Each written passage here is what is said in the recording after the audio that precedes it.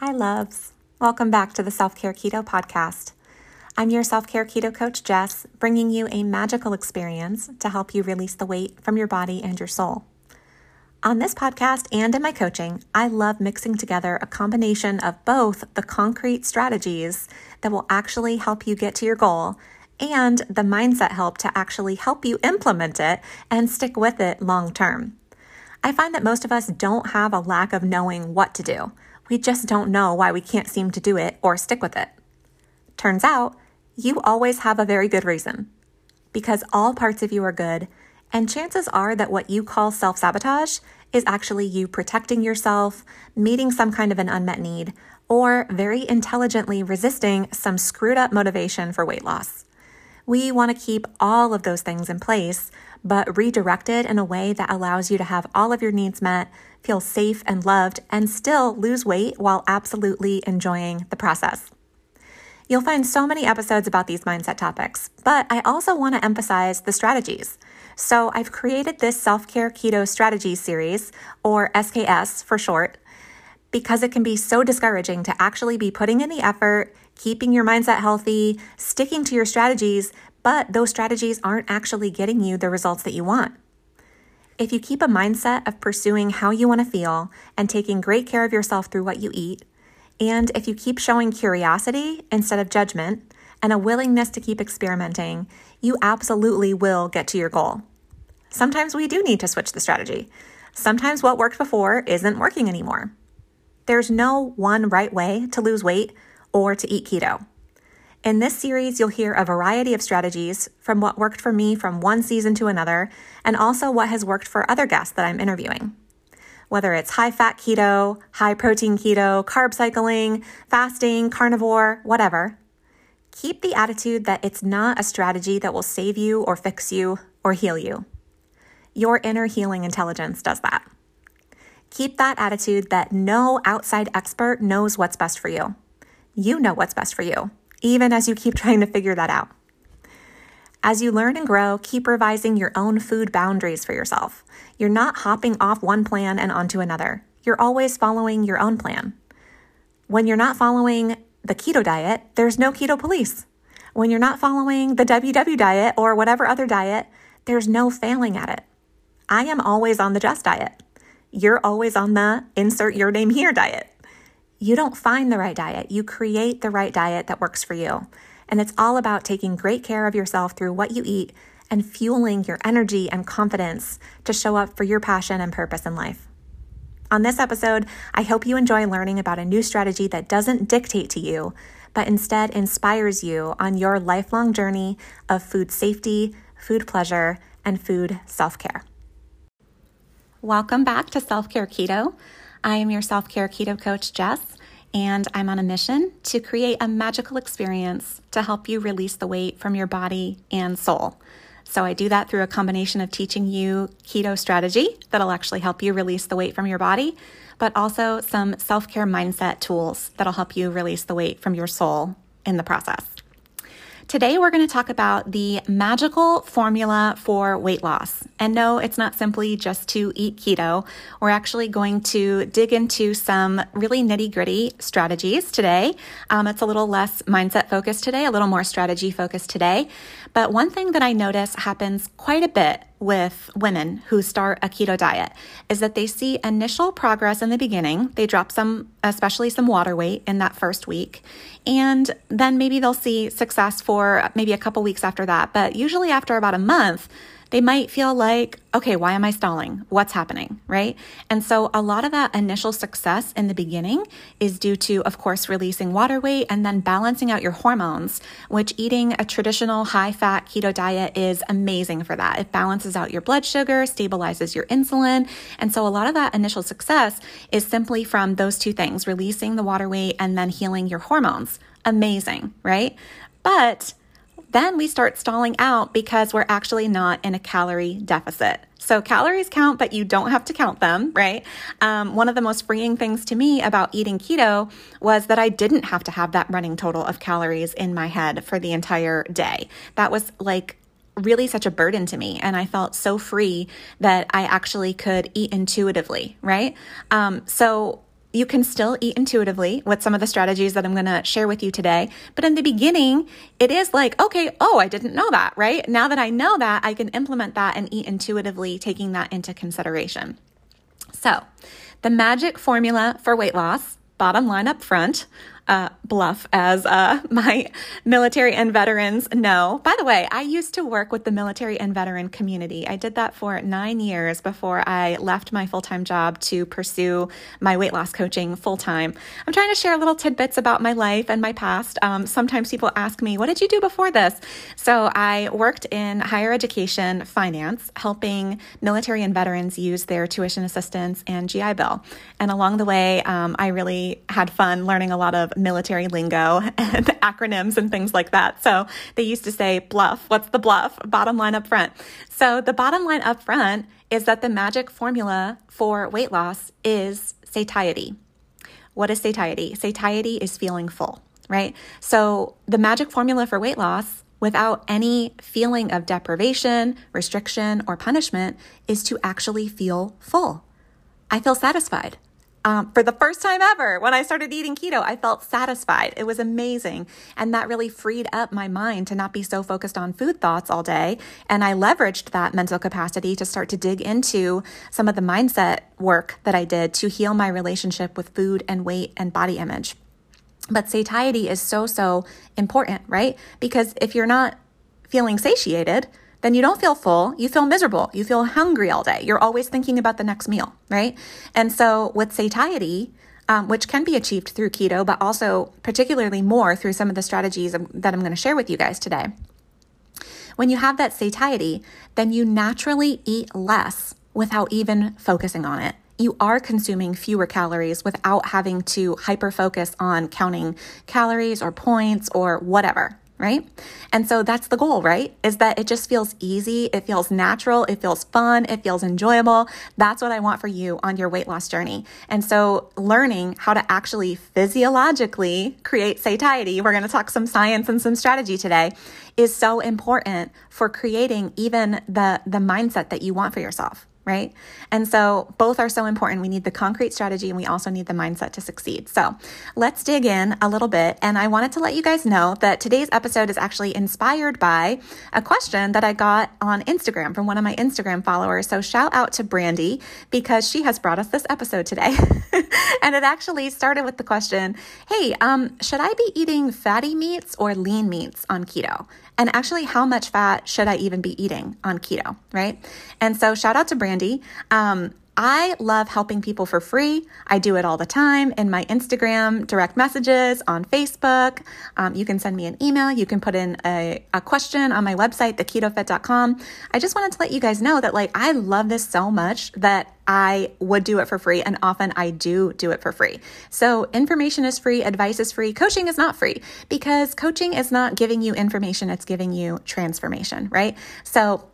But I love to give you these little tips and tricks along the way that can really help you in your journey. And so if you have a question, hey, hit me up on Instagram. Make sure that you're following me. I'm at the Keto Fit, all one word. And also, if I have helped you with something already, or I wind up helping you, I actually did create a little tip jar that I have over there on Instagram as well. It's making a little payment through PayPal. So if this podcast has blessed you and you want to, give me a little tip, you can certainly do that as well. And I received that. I really appreciate that. So let's dig in to some of the answers that I shared with Brandy. And I thanked her because I was like, thank you so much. She was like, thank you so much. And I was like, no, thank you so much because you just gave me a podcast idea. So when people ask me questions, I'm like, oh yes, there's all this information that's inside of my head and more people need to know this. I share it with my clients, of course, but I want to share it with all of you to be as helpful as I possibly can to as many people as possible. So to answer her question, should I eat fatty meats or lean meats on keto? How much fat should I eat on keto? And so we started talking about satiety. And I was like, hey, bottom line up front, the magical formula for weight loss is satiety. And so I would like to share with you guys some information that I learned, particularly from Dr. Ted Naiman, and he wrote a book called The PE Diet. I really, really recommend this, right? PE stands for protein energy. Protein to energy ratio is something that he talks about a lot. So basically, what percentage of your total energy, like the calories that you take in, comes from protein? And the higher that ratio is, the higher percentage that protein is of the total calories that you consume, the more satiety you're going to have, essentially. And so that's why it's called the PE diet, so the protein to energy diet. And you can follow him on Instagram. It's just all one word, Ted Naiman, Naim as in Mary, An as in Nancy. So go follow him, and he puts up some really cool infographics. And sometimes it's a little, heady. It's a little, I want to break it down for you guys. But I want to credit him with this information. So he put up this really cool infograph on his Instagram that you can take a look at. And it explains the difference with the 4 different macronutrients. So he's talking about protein, fat, carbs. Those are actually the 3 primary macronutrients. But he differentiates a 4th macronutrient for fiber. Fiber is actually a carbohydrate, but it doesn't have any impact on your blood sugar. It just passes directly through your colon because it's completely indigestible. So this is where the concept of net carbs comes from. So a lot of people count their net carbs. They subtract the fiber from the total carbs to count their net carbs. You totally can do that if primarily you're eating a whole foods-based diet. But for my clients who want to consume things like keto products that are like made in a lab, they have a lot of fake fiber in them. So I recommend counting total carbs instead of net carbs if you want to incorporate some of those products, which is totally fine if you'd like to do that. So I just wanted to kind of explain where is this, 4th macronutrient coming from. So he separates fiber from carbs in general. And I think that that's pretty cool to do when you're considering satiety, especially because they do function completely differently in the body. All right. So the 4 macronutrients that he talks about, protein, fiber, fat, and carbs. And then he talks about the short-term effect of satiety versus the long-term effect of satiety. So satiety basically just means feeling full, right? And so there's short-term satiety, which means in the meal itself, like you actually walk away from that meal feeling full. And then there's the long-term satiety, which means you feel full for quite a while before you actually need to eat again. And both are very important, right? Because if you don't feel full in the meal itself, then you tend to want to keep eating until you get that feeling of satiation.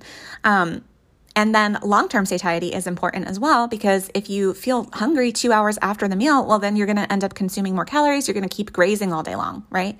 And so both are very important to consider. And by the way, another little tidbit is that a lot of times we focus on intermittent fasting or time-restricted eating as a great strategy to increase weight loss.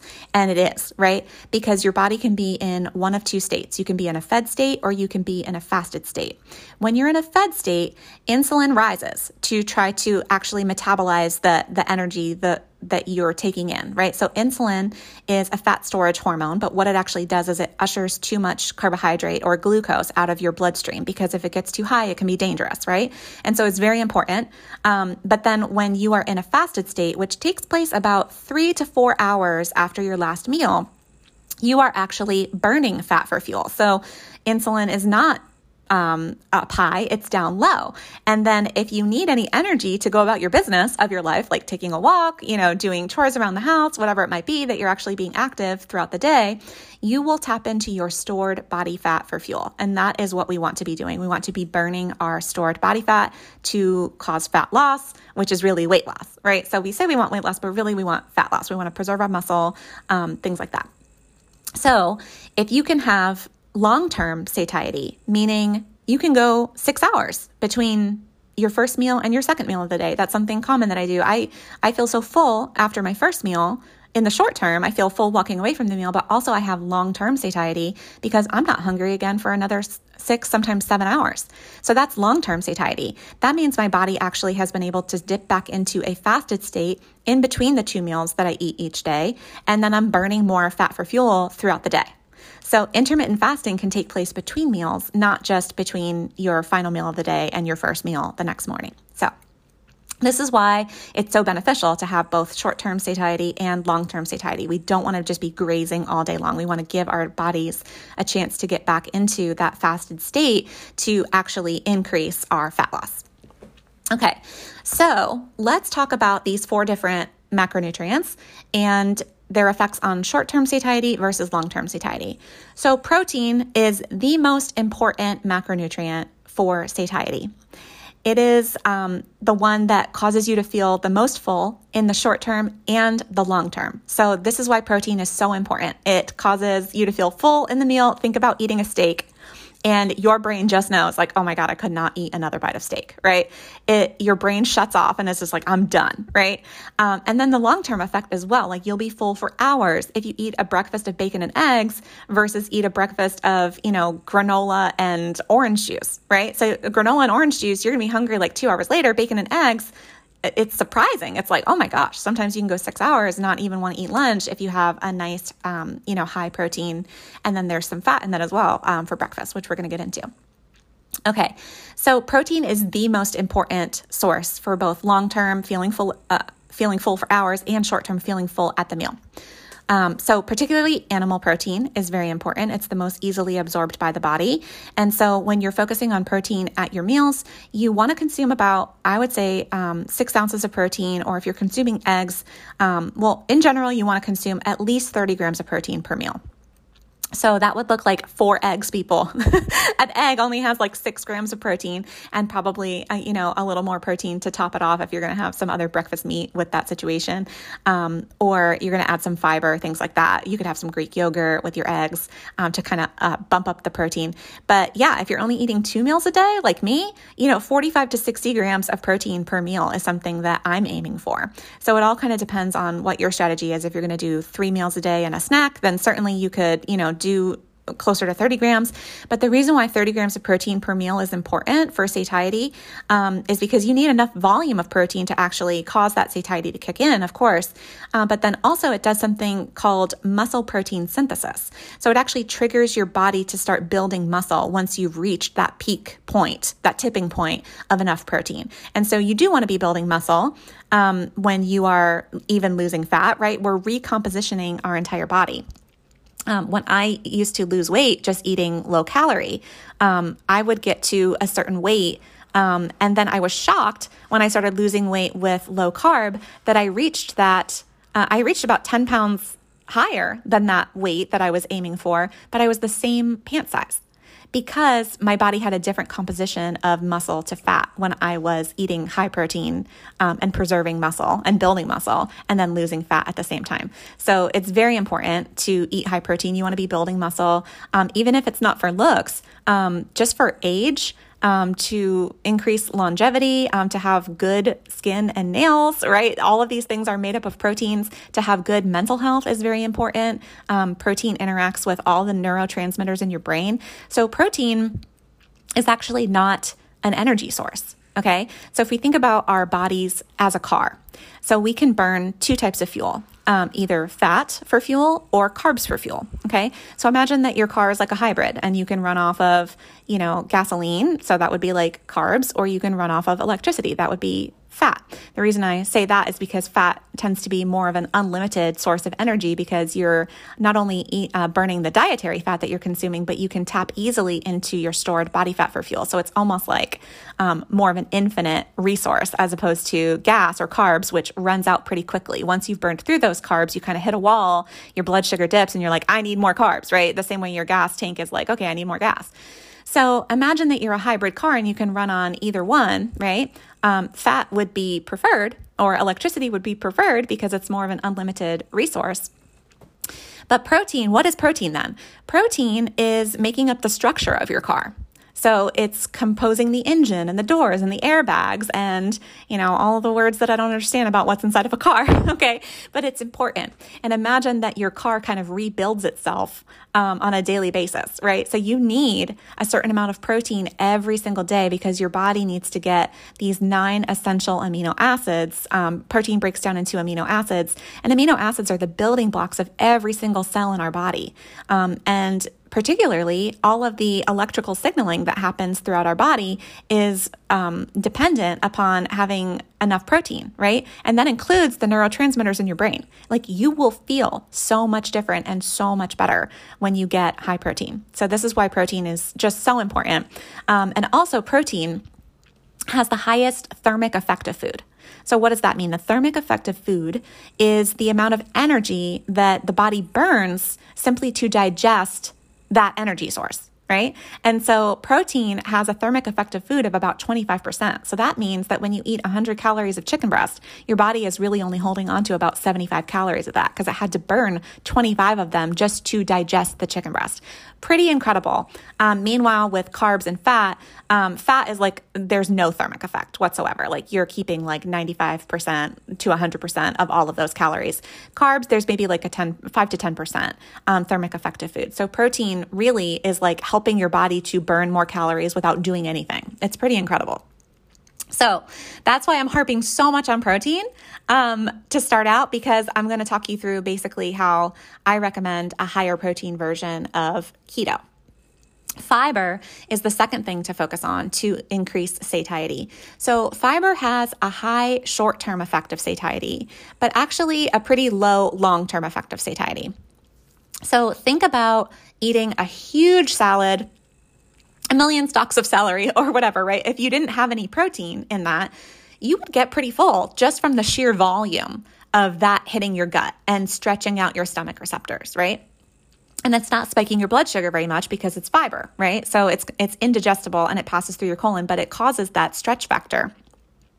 A lot of people who are high volume eaters, it takes a lot of getting used to when you switch to a keto diet, and then these high volume eaters are just switching to fat, but they're eating way too much volume of fat, right? So we don't want to be doing that because that's 1,000,000 calories and you end up gaining weight on keto, right? So if you're more of a volume eater and you really appreciate that stomach stretch feel, fiber is going to be your friend, right? So if you're eating, with protein, if you're eating about 6 ounces of protein per meal, that's going to be like the size of your entire hand, okay? So like a piece of chicken or a piece of steak or a piece of pork or whatever, the size of your entire hand, the fingers, not just your palm.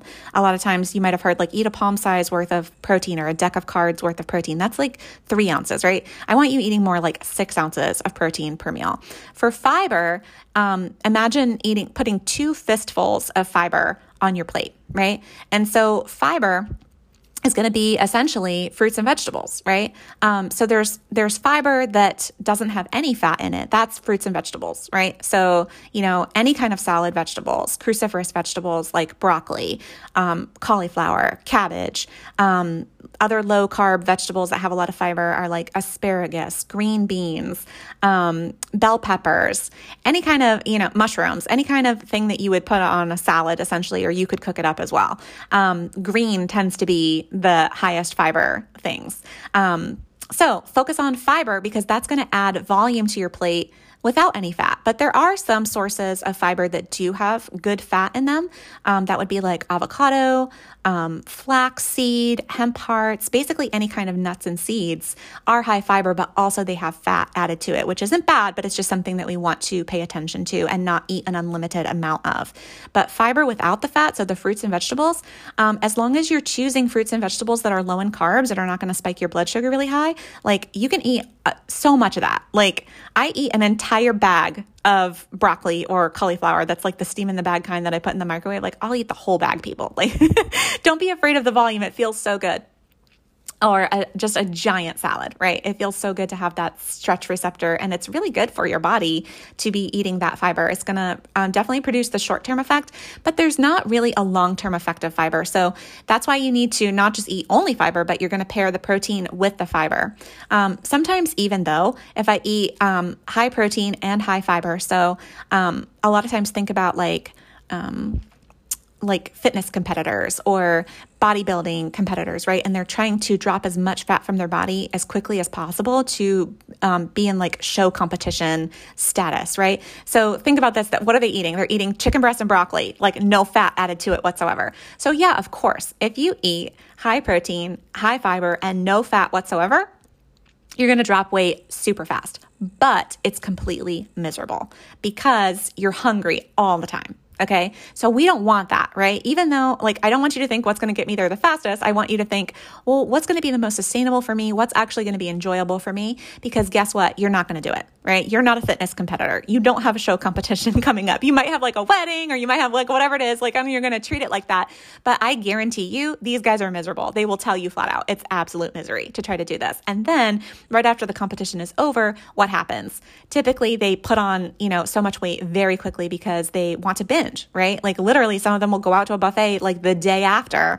And it's just crazy. And it's not good for your body to go through all of that. I know if you're listening to this, you're like, I don't want to just keep yo-yoing and keep losing the same 10 pounds over and over again. We've had enough of that. We want to lose weight for the last time. Okay.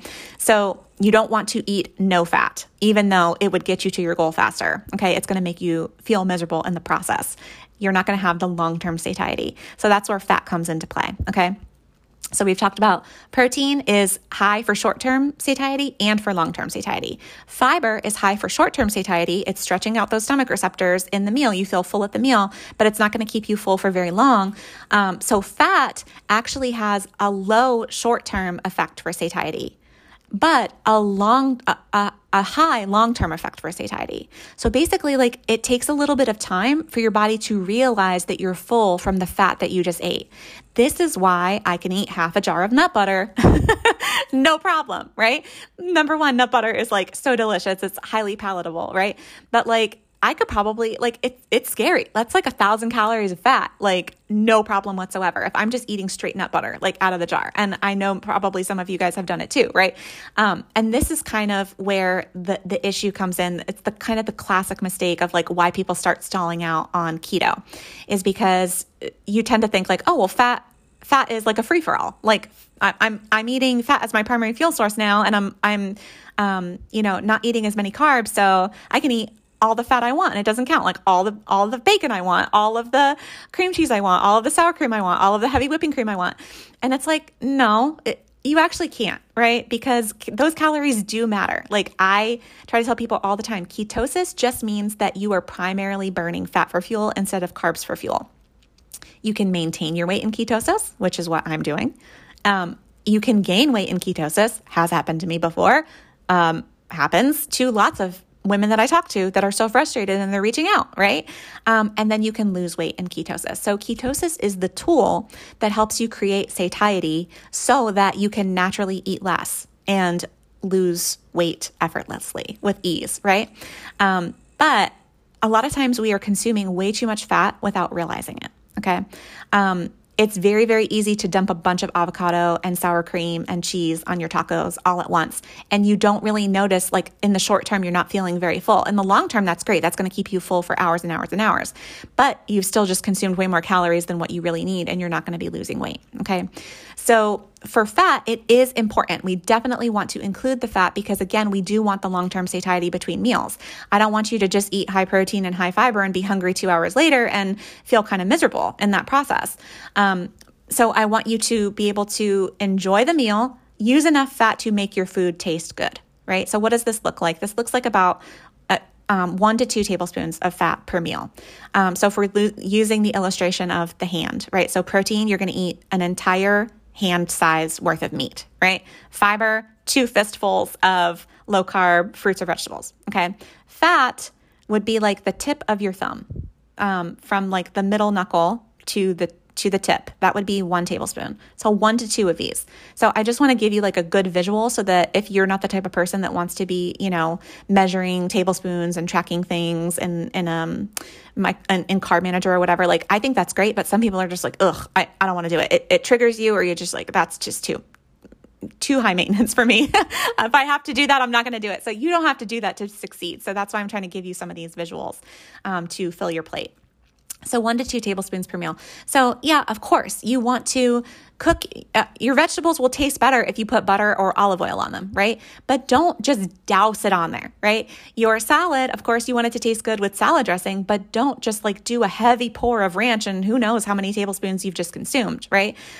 So it's okay, if you're eating primarily a big salad, and your main source of fat is the salad dressing. Like, who eats 2 tablespoons of ranch on 3 or 4 cups worth of salad. Of course not. Like you're going to eat like 4 tablespoons of ranch, but I'm saying just be intentional with it and measure it out the first time or maybe a few times so that you're like, oh, okay, this is what 4 tablespoons of ranch looks like instead of just a free for all. Same thing with like mayonnaise, right? Like we're just like dumping mayonnaise into our tuna salad. Like it doesn't matter. I used to do this all the time, right? Be intentional. Try to put, a whole can of tuna. Yes, awesome. Eat the whole can, right? I tell and if it's a 3-ounce can, eat 2 of them. You want 6 ounces of that tuna, right? But try to just limit it to 2 tablespoons of mayonnaise and it'll still taste good. You can also add some mustard in there if you need it to be a little bit more moist, or you can put some vinegar in there. You can add spices like dill, basil, like whatever kind of things you want to do to actually add some more flavor if you need to, but be careful with the fat. And we're not just, fat does actually matter. So high protein, high fiber, eat enough fat to make your food taste good and to create that long-term satiety. And then carbs, he breaks down as the 4th macronutrient. Now he does say that carbs do create some short-term satiety. I think it kind of depends because if you're eating like, for example, pasta, right? Like, yes, if you eat a certain amount, of course it is going to cause the stomach stretch receptors to activate, but essentially there's zero like long-term satiety with that. And, I don't even think sometimes like if it's short-term effect, like I could eat an entire box of Cheez-Its, right? Like it's essentially just carbs, maybe a little bit of fat, no fiber, no protein whatsoever, whole box, no problem. And then I'm like, yeah, let's do more, right? Like we've all been there. So essentially, if you're trying to eat, and especially if you're eating a low-carb diet because you're trying to manage your blood sugar, trying to heal your insulin resistance, carbs are not really going to be your friend to create the volume for short-term satiety, but fiber is. So focus on those low-carb vegetables, especially to create that stretch feeling. Okay, so this was such a helpful thing to learn as like the difference between short-term satiety and long-term satiety. We want to prioritize both. And the way that we can do that essentially is make sure you're eating high protein, high fiber, and enough fat to feel full for a long time in between your meals. If you are eating high protein and high fiber and you've added some fat, but you notice that you're hungry 3 hours after your last meal, you may not have had enough fat. Okay. And so just take that into consideration for the next time and start to play around with it. So, if I eat, for example, a turkey, a deli meat turkey roll up with just mustard. Okay, so that's high protein, right? But where's the fat? There's no fat to that. So that might hold me over in the meantime, but if I add a little bit of mayonnaise to that, then that would hold me over for so much longer, right? So fat can be your friend, but use it kind of mindfully. Okay, so essentially what we're talking about here is not just following kind of the classic keto diet, which is like 75% fat, 15% protein, 5% carbs is kind of a classic ketogenic diet where most people tend to start out, and that's totally fine. I think it's great to start out that way if you're transitioning from a high carb standard American diet. So, and this is what most people do. A standard American diet, people are probably only eating still about 15% protein. It's not very high protein. So when I transition my clients, I tell them like, hey, you can eat unlimited amounts of protein. And that feels really good because we need to know that we can feel full, right? We don't want to feel deprived or restricted or punished in any way, shape, or form. So it felt so good to me when I first started eating Atkins back in 2013 that his take on it was like, eat all the protein you want. All the fish, all of the shrimp, all of the chicken breast, all of the steak, all of the pork chops, whatever you want. If you're still hungry, eat more protein. And that was so helpful to me. Now, some people who are proponents of a classic ketogenic diet, and I think we're starting to get away from this, but I remember there was like a time, probably like 2014 to 2015, 2016, it was really starting to rise in popularity, the keto diet, right? But they were like, hey, it's high fat, moderate protein, low carb. And the fear was that if you eat too much protein, that it would convert to glucose. And that's true that your body does have this ability to convert protein into glucose, but it's kind of debatable. Is this like an automatic process or is it an as needed process? And so a lot of times people will say, oh, don't eat keto. Like I actually had this happen with my therapist and she was very open and I explained it to her, but she works primarily with people with eating disorders. And she had a nutritionist. She's not a nutritionist, but she had a nutritionist once tell her like, hey, be very, very careful if you're treating anybody as a therapist that eats low carb or keto. because the brain needs glucose to survive, and you're probably going to be dealing with like some crazy people. I was like, oh my God, what? Really? Like, and I explained to her, I was like, no, like the body can actually convert, your body can convert fat into glucose, and your body can convert protein into glucose as well. And so carbs are not an essential macronutrient. Like your body can certainly use them, and it likes to use them the same way that you can put gas in your car. But, if you have an electric car, you don't need gas, right? You just need to get enough electric charge put into your car through fat, right? And so your body can produce on demand all of the glucose that it actually needs to run. It's true that some of your organs and your brain do need glucose to run, but it can be created on demand, right? And so, but that's kind of the reason, getting back to this whole idea of like 75% fat, 15% protein, and then 5% carbs. This was designed actually to treat childhood epilepsy back in the 1920s. And it's so fascinating, right? How ketones have this amazing signaling effect on the brain. And when the brain runs on using more ketones for fuel instead of glucose for fuel, ketones can cross the blood-brain barrier. And it really it resolved epileptic seizures. And also it is so fascinating how it's resolving so many things for people like autism, depression, anxiety, Alzheimer's, other neurological conditions like MS, things like that. It's just absolutely incredible. Not to mention, what I mentioned to you before too, about not just the ketones effect on the brain, but the high protein effect on the brain is really, really helpful for mental health as well. So a lot of people start out eating this way, eating high fat, moderate protein, low carb, just kind of naturally. Like if you're just focusing on restricting carbs, you're going to wind up eating a lot more fat. And that's totally fine. Again, because that first month, you're just like losing water weight, you're healing your hormones, you're feeling really great. But then once you realize like you've kind of reached the stall, you might want to consider switching to a different breakdown of those macronutrients, which I would really recommend 30% protein at a minimum, and then more like 10% carbs and 60% fat. So you're still eating high fat, but it's just a little bit more of a moderated approach. It's not a free-for-all with fat. It's not like, hey, we're eating sticks of butter for fun, right? So like some people do well on this forever and they don't have to switch, right? But I think this is like the biggest thing to pay attention to if you are reaching a stall where you're not losing weight or you're not losing as weight as quickly as you wanted to. Try eating more of a higher protein, more moderated fat approach, and then you can bump up to about 10% carbs as long as those carbs are coming from fiber. So we're paying attention to our total carbs, and fiber is a carb, right? So you're getting the majority of those 10% carbs from fruits and vegetables, not just from a bunch of like, keto products, things like that. All right. So, high protein, high fiber, enough fat to feel full. Getting back to the original question that Brandy asked me, she was like, okay, so should I be eating fatty meats or should I be eating lean meats on keto? And my answer to her was, well, you can actually choose, right? Because you do need to get enough fat at each meal to create that long-term satiety, right? So when you're eating a fatty meat, that is your fat source for that meal. So you don't want to be eating a fatty meat and then adding more fat to your meal. Okay. So that's kind of where we're getting into trouble, right? So people might have, a ribeye, and that's a really high fat meat, but then also you're having cauli mash.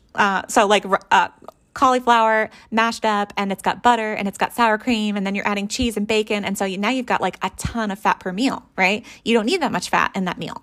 So if you have a fatty meat like a ribeye, maybe you could have some raw vegetables. So like some raw bell peppers or celery or cucumbers, and you could make a non-fat Greek yogurt dip. So that way you've already used your fat for that meal, like you've spent your fat essentially.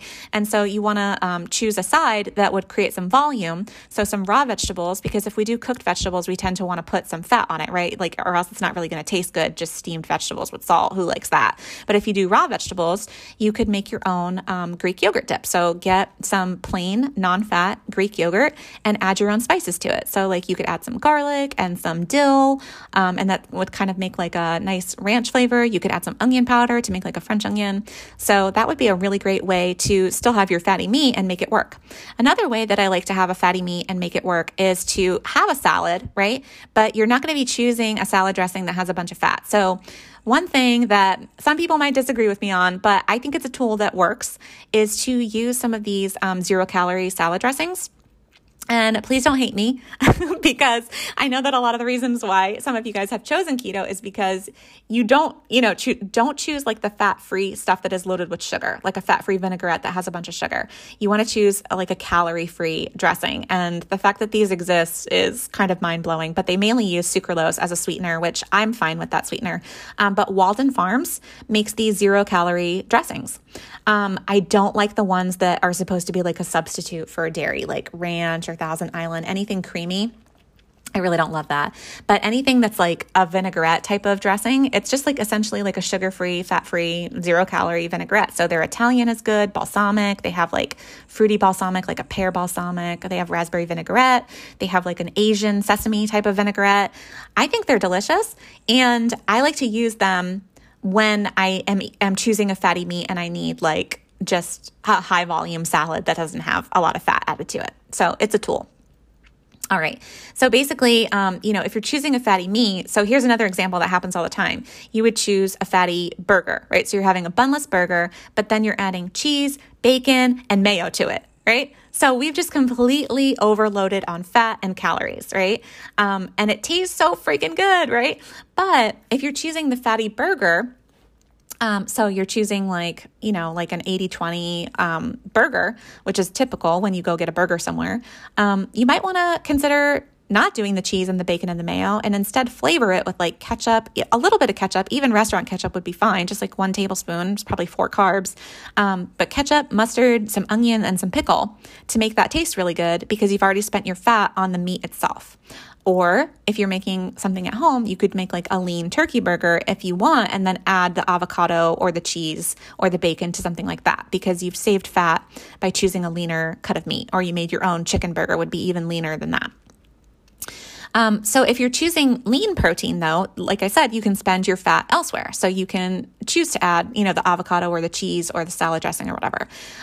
Here's another example. So like a Cobb salad, right? If you go to the Cheesecake Factory and you get their Cobb salad, which is so bomb, but it comes with a lean protein on it, lean, grilled chicken breast, right? But it also has bacon, avocado, blue cheese dressing. So there's blue cheese, and then the salad dressing on top of that. So that's 4 fat sources on that salad. I would choose 1 to 2. So still enjoy the Cobb salad, but maybe bring your own salad dressing, right? One of the Walden Farms ones, and then just choose 2 fat sources. So maybe you want the bacon and the blue cheese crumbles. That's probably what I would choose. Or maybe you would love to do the avocado and just ranch, but you're going to skip the bacon and the blue cheese. And even then, when you choose the ranch as the salad dressing, don't use that whole entire beautiful little, it looks like a genie's lamp type of thing. Don't use that whole thing. That's probably at least 1/3 of a cup of salad dressing, okay? So you want to be mindful of the salad dressing even if you're using that as your fat source. So I hope that these tips have been helpful. Essentially kind of wrapping it up is what is the magic formula for weight loss? And when I say magic, I say that word intentionally because, like I said, I'm here to create a magical experience for you guys that helps you release the weight from your body and your soul. When I first started eating keto, I was like, oh my God, this is magic. Why has somebody never told me about this before? And it is really magical if you've never experienced satiety before, that you finally experience it for the first time. And it feels so amazing. And the food freedom that you get, it's really a magical experience. So I use the word magic intentionally when I say, what is the magic formula for weight loss? And it's not just eating keto. It is creating satiety for yourself is the magic formula to weight loss. And why it feels magical is because it feels easy. It feels so freaking easy to lose weight when you feel satisfied and full. And now you can create the satiety by eating, high protein, high fiber, and then dousing yourself with fat. Right? So you've created, short-term and long-term satiety with that, right? But you've overdone it on fat and you've overdone it on calories, and that's why you're not losing weight. Okay. So I promise it's not going to feel miserable to scale back the fat as long as you still make your food taste good, but you're just being a little bit more intentional. And that is exactly what is going to get you through that stall and get you to start burning your stored body fat for fuel, right? The less dietary fat that you consume, again, it's not no fat, right? So please, this is one thing that I just, try to help my clients break all the time. If if a little is good, then more is better. No, not necessarily true. Okay. So if a little fasting is good, then more fasting is even better.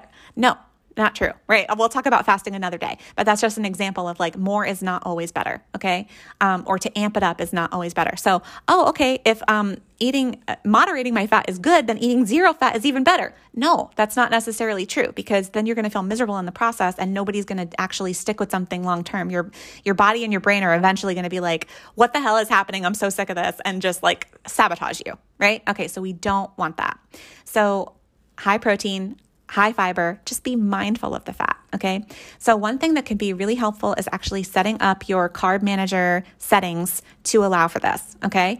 And again, if you want to do that, choose your custom macros. So when you're setting up your settings, don't just choose keto as the default. I think there is like actually a high protein keto setting that you can do, where as long as it looks like 30% protein, 10% carbs, 60% fat is what you're going for. There may be a high protein keto setting that's already done in there for you, but if it's not, then just choose custom macros and you can drag the percentages of the protein, fat, and carbs to set it up that way. So that's a little actual concrete tip for you guys. And this is the magical formula for weight loss that I help all of my clients with. And again, not everybody needs to do this. Some people succeed forever eating the typical high fat version of keto and they just enjoy that more. If you enjoy that more, and you don't want to, try this strategy, the thing that I would say to you is just be mindful of your portion sizes, right? So eating high fat keto, like I want to eat all the butter, I want to eat all the cream cheese, I want to eat all the nuts and, yada, yada, yada. Okay, choose smaller plates and just be mindful of your portions. So you can even choose the standard keto, setting in Carb Manager and do that, but you are going to have to still measure out your fat, right? You're still going to have to pay attention to fat no matter which way you cut it. But I like that eating higher protein actually allows you to feel more satiety, and it feels like, okay, at least I have something that truly is unlimited, right? So if basically I'm crushing you right now by telling you fat cannot be unlimited if you want to lose weight, you're like, what? I thought that I could eat all the bacon I wanted. And, now this lady is crushing my dreams and telling me that that's my actual problem. Okay. But I am telling you that protein is truly unlimited, right? So if you're the type of person that just needs that for your nervous system to feel safe, I feel you. I'm the same way. Okay. If you've loved this information and you're like, oh my God, this totally clicks. This makes so much sense. And I want to read more. Again, I really recommend reading Ted Naiman's book, The PE Diet. Okay. So I'll be back with you guys next week with some more great information. If you have any questions, definitely, you're like, what about this? What about that? Like, hey, hit me up, send me an email. I am theketofit@gmail.com and I would love to connect with you and I would love to help you. As we wrap up this episode, if you are somebody that's just like, yeah, I know all the strategies. I just don't know why I'm not doing it, right? Like I could learn all the strategies in the world and still I'm like, self-sabotaging all the time. It's not that I don't know what to do. It's that I don't know why I'm not doing it. And thank you, Jess, for this little strategy that is simply going to go in one ear and out the other because I can never seem to implement anything, even if I know it's going to work. Hi, I want to be your coach. I can help you with that, right? So some people need, for example, just more external accountability to succeed. Actually, 60% of people, the majority of people need some form of external accountability to succeed. So a coach can definitely help with that external accountability, but that's not all. I'm actually helping you to process through the mindset blocks that are causing you not to implement what it is that you actually want to do. So one thing that I love to help my clients with is to figure out, it's a little technique called asking yourself a constraint question. So you can do this whether you work with a coach or not, okay? So a lot of times what we do is we just ask an unhelpful question to our brain, and we're really mean to ourselves when we talk to ourselves. We're like, what's wrong with me? Or why am I so stuck, right? And so if you ask yourself that kind of a question, well, you're going to give yourself an answer to the question that you asked. So if you say, what's wrong with me? Your brain's going to start telling you everything that's wrong with you. Okay. So a constraint question, I'll give another example just to start out. So, and again, this helps, talk more nicely to yourself and the other people in your life, including your kids, your spouse, anybody that you're in a relationship with. Okay. So imagine that somebody lies to you and then you ask, why did you lie to me? Right? So this is kind of an unhelpful question because it's going to make them defensive and it's going to bring up a long list of reasons to justify, why they lied to you or whatever. So not a helpful question to ask your kids. Why did you lie? They're just going to probably stare at you in freeze mode, like a deer in the headlights, because they're ashamed, they're afraid, they're in trouble. It's really not a helpful question, right? Try this instead. So a constraint question would say, what kept you from telling the truth? Okay. So why it's called a constraint question is because it's like something constrained you from doing what you are naturally bent towards doing, which is I'm assuming that you are good, right? And I'm assuming that your natural bend is to do the right thing, that you actually want to tell the truth, but something kept you from telling the truth. Something constrained you from telling the truth. So that's called a constraint question. And just think about the difference in how that feels. If somebody asked you, why did you lie versus what kept you from telling the truth? Oh my gosh, it's like, okay, first of all, it gives your brain an opportunity to actually realize, yes, I did want to tell the truth, but I was afraid. Okay. I was worried what people would think about me. I was worried about getting in trouble. I was, ashamed, whatever it might be. Then they're actually able to access the truth. And at the same time, you're honoring and giving them dignity and assuming the best about them by phrasing the question in that way, right? So we can do that for ourselves. Instead of saying, what's wrong with me? That question assumes that there is something wrong with you, that you are broken, that you are screwed up, that you are, terminally unhelpable, okay? To ask yourself a constraint question would be to say, what is blocking my wisdom? What is blocking my knowing? Okay. And so that's what I do with you as your coach. I ask you that question. When you're saying, what's wrong with me? Why am I so stuck? I'm saying, yes. Okay. You feel stuck. What is blocking your wisdom? What is blocking your knowing? I always tell my clients, you have a really damn good reason for not doing what you want to do. It's because you have some type of protective part of you that is trying to help you to get your needs met and feels threatened that whatever this strategy is, that this strategy is going to prevent you from getting that need met, right? And so if you're listening to this and you're like, even the thing about oh, I can't eat unlimited amounts of fat, and you feel freaking out, oh my God, now I have to give up this, now I'm missing out on this, blah, blah, blah, blah. Okay, that's the scared protective part of you that is I'm not going to get my needs met, right? And so once you can identify through that constraint question, what's blocking my wisdom? Oh, I have fear, or I feel anxiety. I'm trying to people please. Now I'm going to make life even more difficult for the people in my family if I start following this new strategy, or they're going to roll their eyes at me, or whatever it might be. There's a protective part of you that is worried that you're not going to get your needs met. So therefore, that's a really damn good reason to not do it, right? Because we want you to get your needs met. We don't want you to feel freaked out or miserable or any of those things. We want you to get your needs met. But through self-compassion and through having identified, okay, this is the real reason, this is the thing that's blocking me. Now, what can I do about it? I can talk to that part of myself that feels afraid and assure her, okay, babe, that makes so much sense that you're worried, that you're not going to feel full or satisfied, that you're not going to get enough pleasure, that you're not going to feel relaxation, that you're not going to get whatever the need met is, right? I promise you that I'm going to take care of you and I'm going to help you meet that need in a way that's not harmful to you. Everybody can win. We can figure this out, right?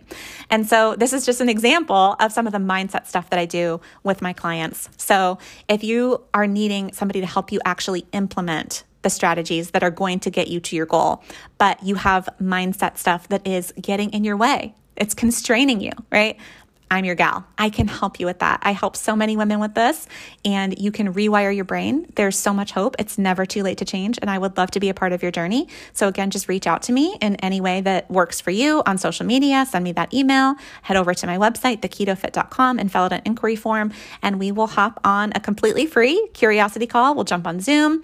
We'll get to know each other a little bit better. I want to hear your story. I want to hear the things that you're going through, and I can tell you more about exactly how I can help you through coaching together, one-on-one, or I have a self-coaching course that you can go through and you can basically coach yourself using some of the same mindset tools that I use with my clients. And that is a lot more of an accessible way to work with me. I know some people just don't have the financial availability or the time to dedicate to the coaching sessions right now.